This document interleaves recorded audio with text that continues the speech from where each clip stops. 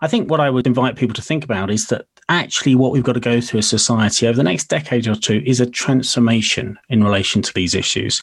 It can't just be a series of incremental actions reacting to problems as they occur. It's actually we've got to anticipate and have a strategy for how we're going to shift to a kind of new reality where we are learning to live in balance with the environment. And so I'd like to sort of invite the veterinary profession to think through, what does a veterinary surgery look like, say, in 2040? What could it look like? How could it be absolutely zero carbon? How could it be using as few chemicals as possible? And what would be the good alternatives to those that actually do the job just as well, if not better, without causing environmental problems?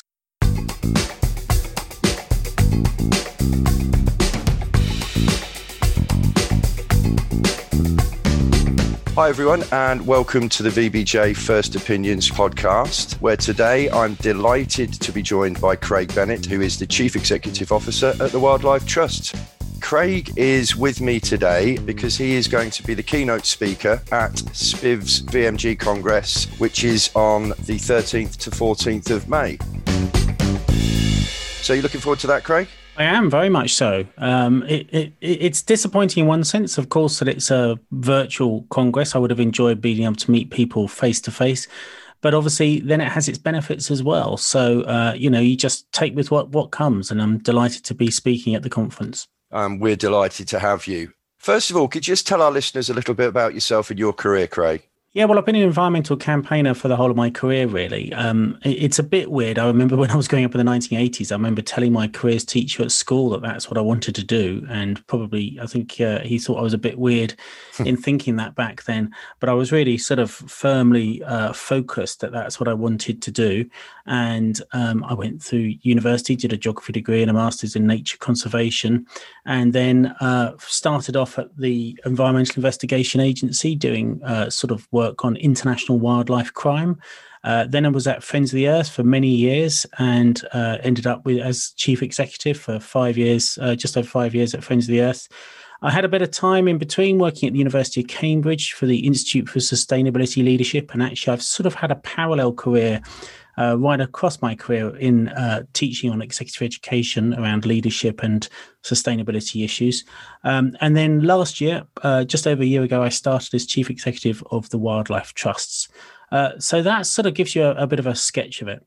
Yeah, I'm really interested in something you just said then, actually, Craig. I mean, it's something you wanted to do from when you were a kid. What was it back in the 80s that you were seeing, that you were exposed to? What was the trigger for you that made you decide on this as a career? I've been asked that many times, and I can't give Sorry a definitive... for being so cliche. No, I just can't. I'm sorry to say I can't really give a definitive answer. I mean, in the late 1980s, there was this thing that's being recognized as a certain green wave. There was a period of time, a few years, where suddenly environmental issues kind of reached a prominence they'd not reached before.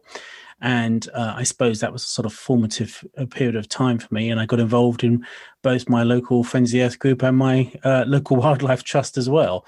And that was a formative time.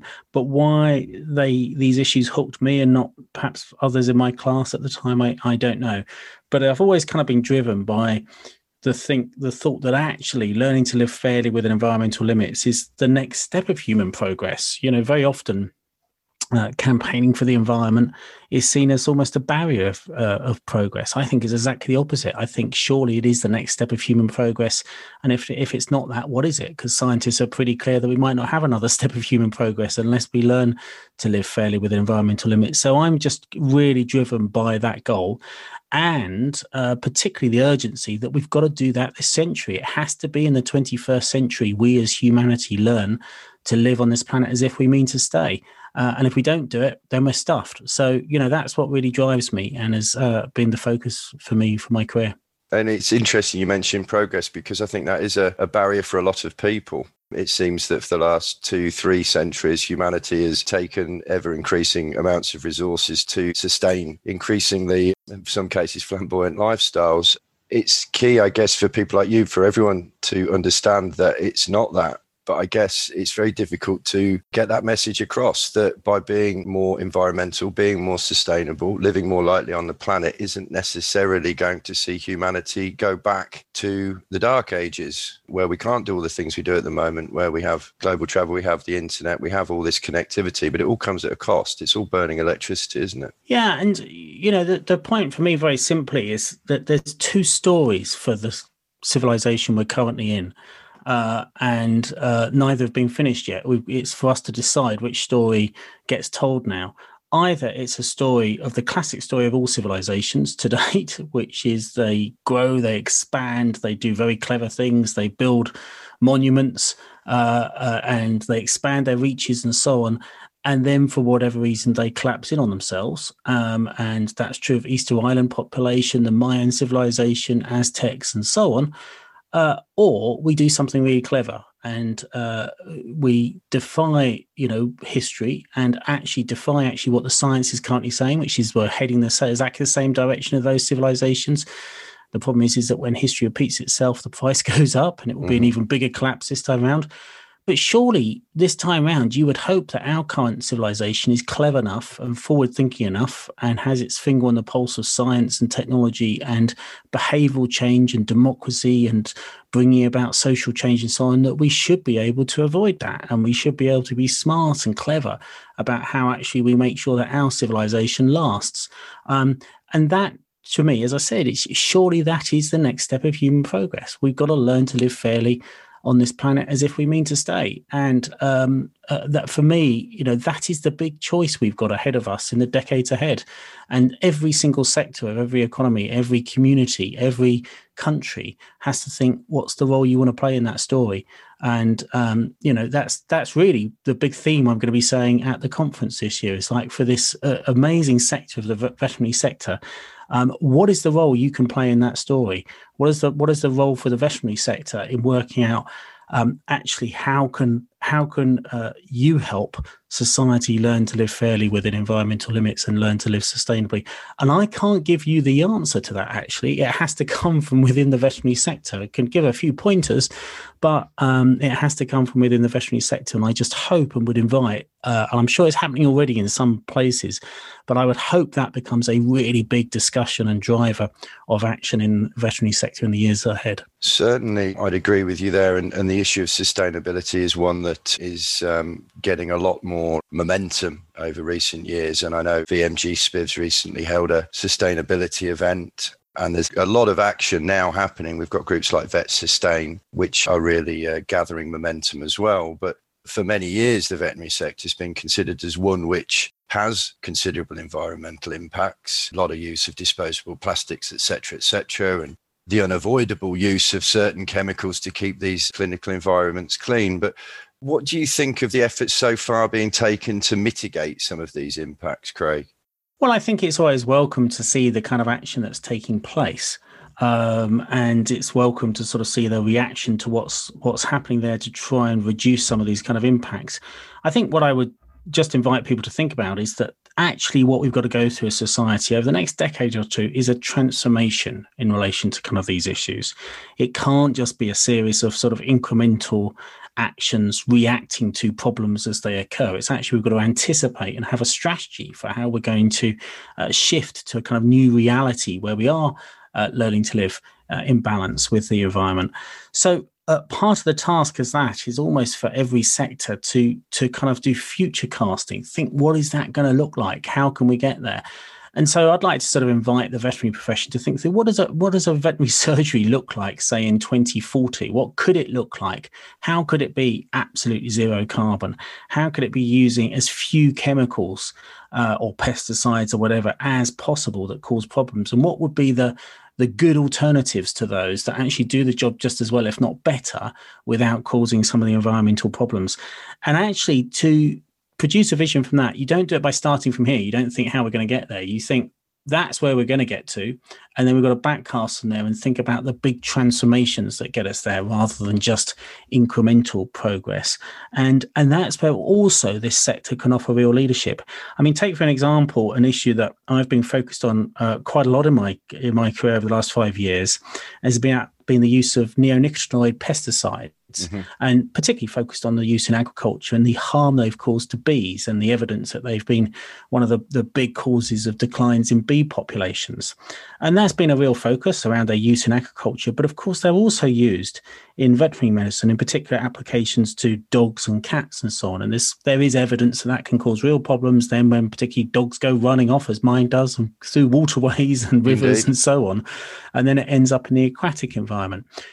I would love the veterinary profession to try and take a leadership position on something like that. How can they challenge the manufacturers of those to say, actually, this should not be a viable alternative. We should not be considering it right to produce a flea treatment there made of such a toxic chemical that it causes such a problem in the environment. And, what's the kind of pull through? What's almost the forward procurement compact that this profession can make with suppliers to say, we need to get rid of these over the next year or so. And, we'll work with you to kind of come up with alternatives that don't cause the problem.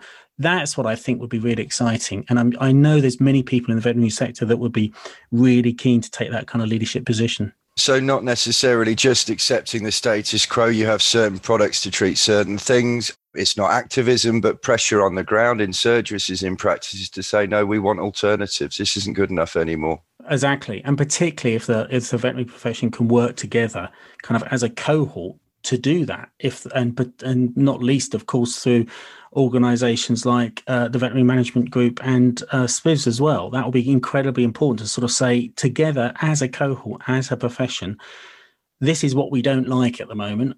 This is our vision of how it could be. And now let's work with stakeholders to get there. And I think, that's what we need to see in every sector at the moment to deal with these challenges. And I would be really confident that the veterinary sector can do that as well. And I think, your customers would be just delighted if that's the kind of role the veterinary sector were to play, because, I can't really imagine there's that many pet owners that actually would want to knowingly be part of the problems of, say, getting neonics into the watercourses.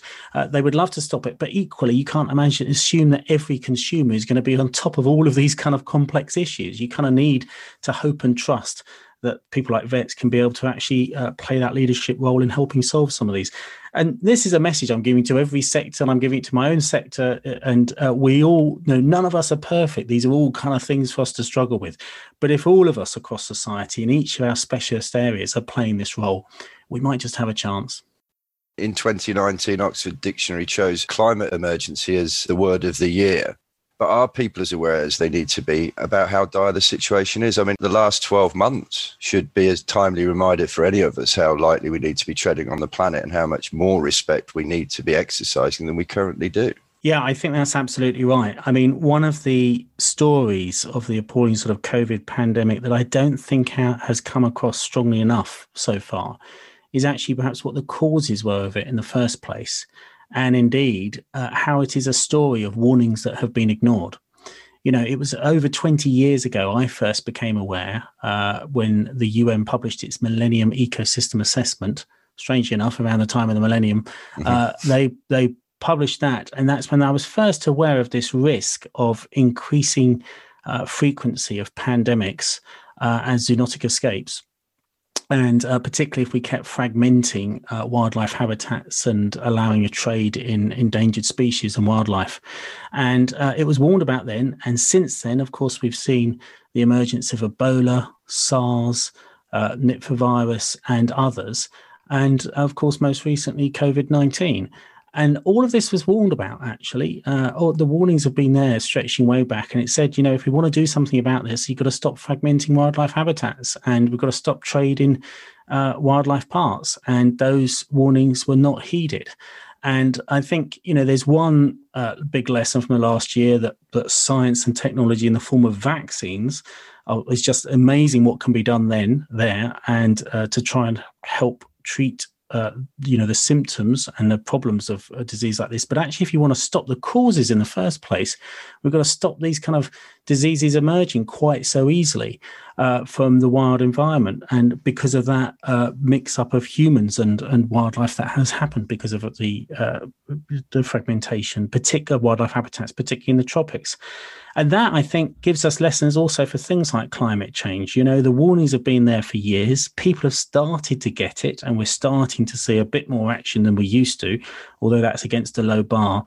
But I still don't think people understand just how serious it is. I mean, at the moment, commitments from governments for emission reductions still put us on path to around 4 degrees of warming, which take into account means that where I'm sitting now in Cambridge, which is currently an hour and a half drive from the sea, would mean is a coastal city, and that's millions of homes that have been lost in the meantime.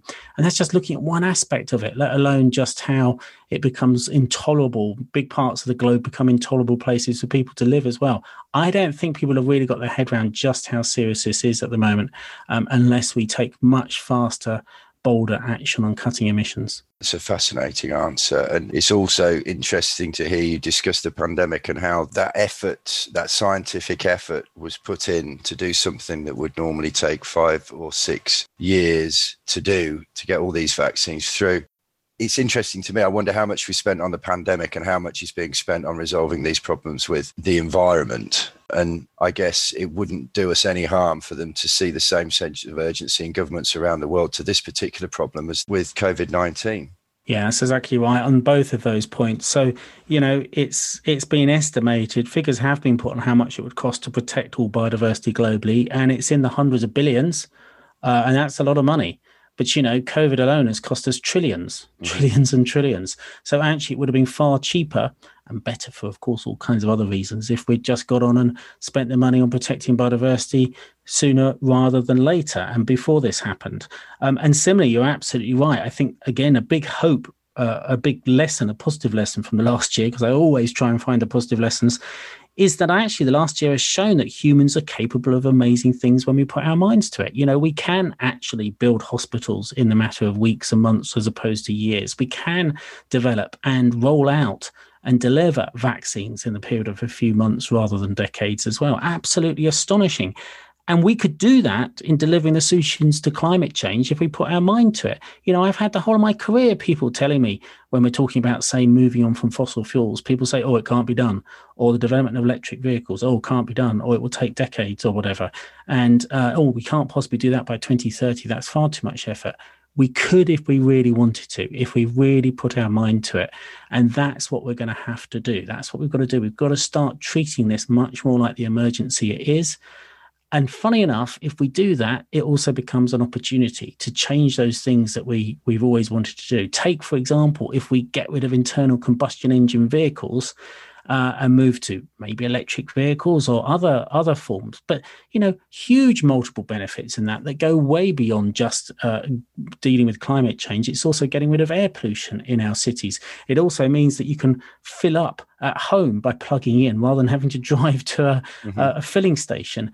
All of these kind of other benefits. So it's just funny how really society has almost got this inertia at the moment, stuck in the past and stuck with old technology rather than moving on to the next step of human progress, which, as I said, is learning to live fairly within environmental limits. Yeah, I was just reflecting on the fact, actually, that you discuss the benefits of these technologies. And from where I'm sat, we don't even know where these technologies are going to go and what opportunities they'll present for mankind, what job opportunities. It's not just, you know, we need to do this. We shouldn't just want to do it. We need to do it. We needed to find a vaccine. We did. We need to find a solution to climate change, to all the problems going on. Do you think we will?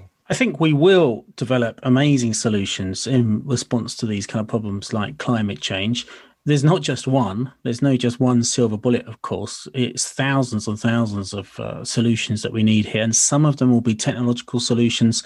Some of them will be behavioral change. Some of them will be, you know, innovation in the form of new institutions, new laws, new approaches, social innovation, cultural innovation and change and all of these kind of things. It's that whole shift that I think will make such a big difference. But if we're clear, if we can be clear what the problem is and focused on the need to bring about that change, then humans have an amazing ability to do it.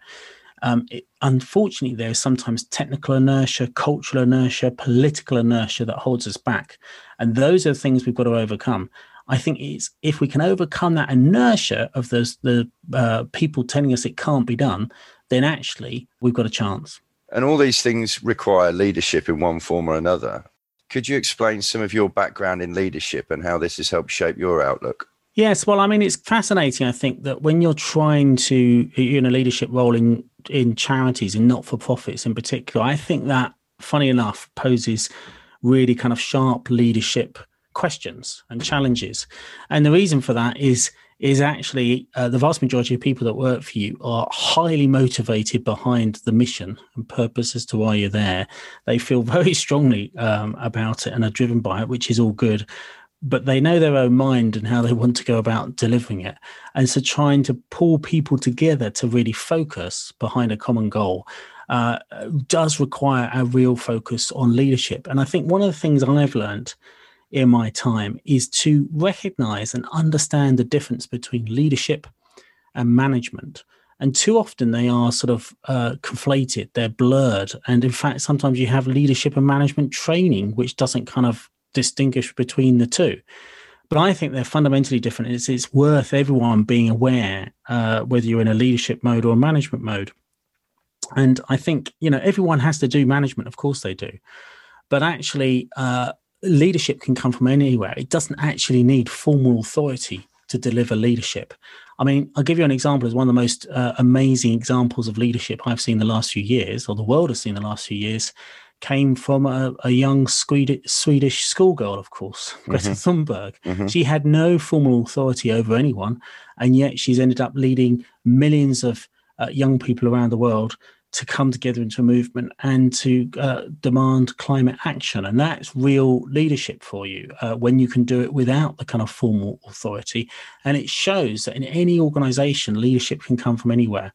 And those of us that then are in formal leadership positions, it really falls on us to think through what are the qualities that cause people to be able to demonstrate leadership even when they don't have those leadership positions, and how then can we make sure we're delivering that, particularly if you're in a formal position.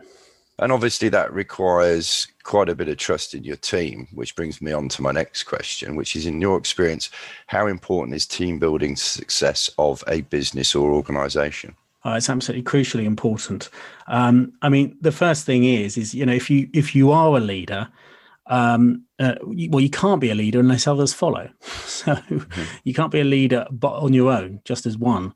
So actually, you have to be able to build a team around you that will help deliver on that vision, form that vision and help deliver on that vision, and then cause others to follow that as well. So actually making sure you've got a team that is united behind that vision, that they feel ownership behind that vision and empowered and have an ability and are supported to deliver on that vision is absolutely crucial. I think the other thing to say is the more sort of senior a role you get in, obviously the more time poor you are, and the more important it becomes ever than before to focus on doing what only you can do. So I always say, for any chief executive, for example, you should only really spend time doing something that only the chief exec can do. And almost everything else has to be delegated and shared through so that you're using your time appropriately. And actually to do that in a way that's empowering people around you to be able to do that in their own way, which might be different to how you would do it, but you kind of have to be able to respect that and respect that difference and diversity and how that's kind of delivered. And I think these are critically important aspects about how leadership needs to exist in the 21st century, and actually particularly how it empowers particularly younger people in the workplace, and it's the kind of leadership they want to see so that they can really get behind a mission and deliver in support of it in their own way, but not following, rigorous targets or objectives that have been set in the very short term or just orders. If you end up in a sort of parent-child relationship in an organization, ultimately that just means you're not getting the most out of your people. But therein lies the challenge, I guess, if you have a clear vision.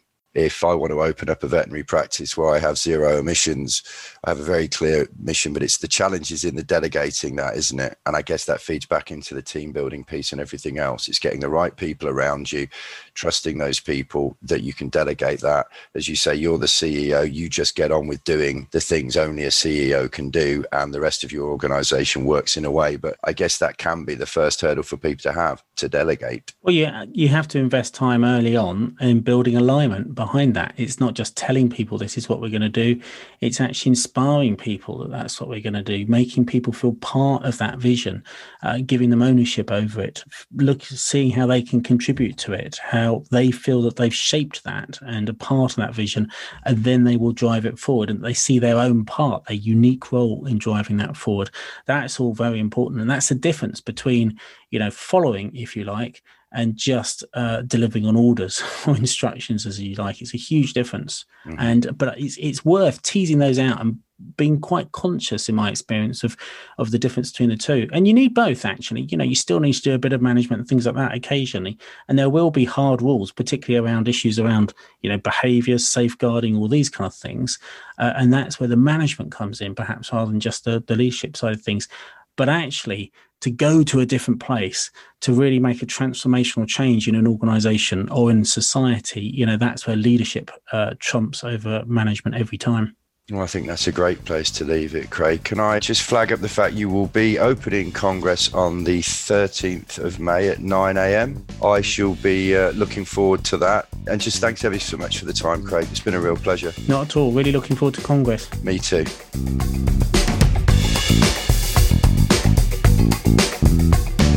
It's me again. I'd just like to thank our guest. I'd like to thank you guys for listening, and also to remind you, if you like what you heard, please leave a review on iTunes and tell all your friends about the podcast, and we'll see you next time for the next instalment of First Opinions.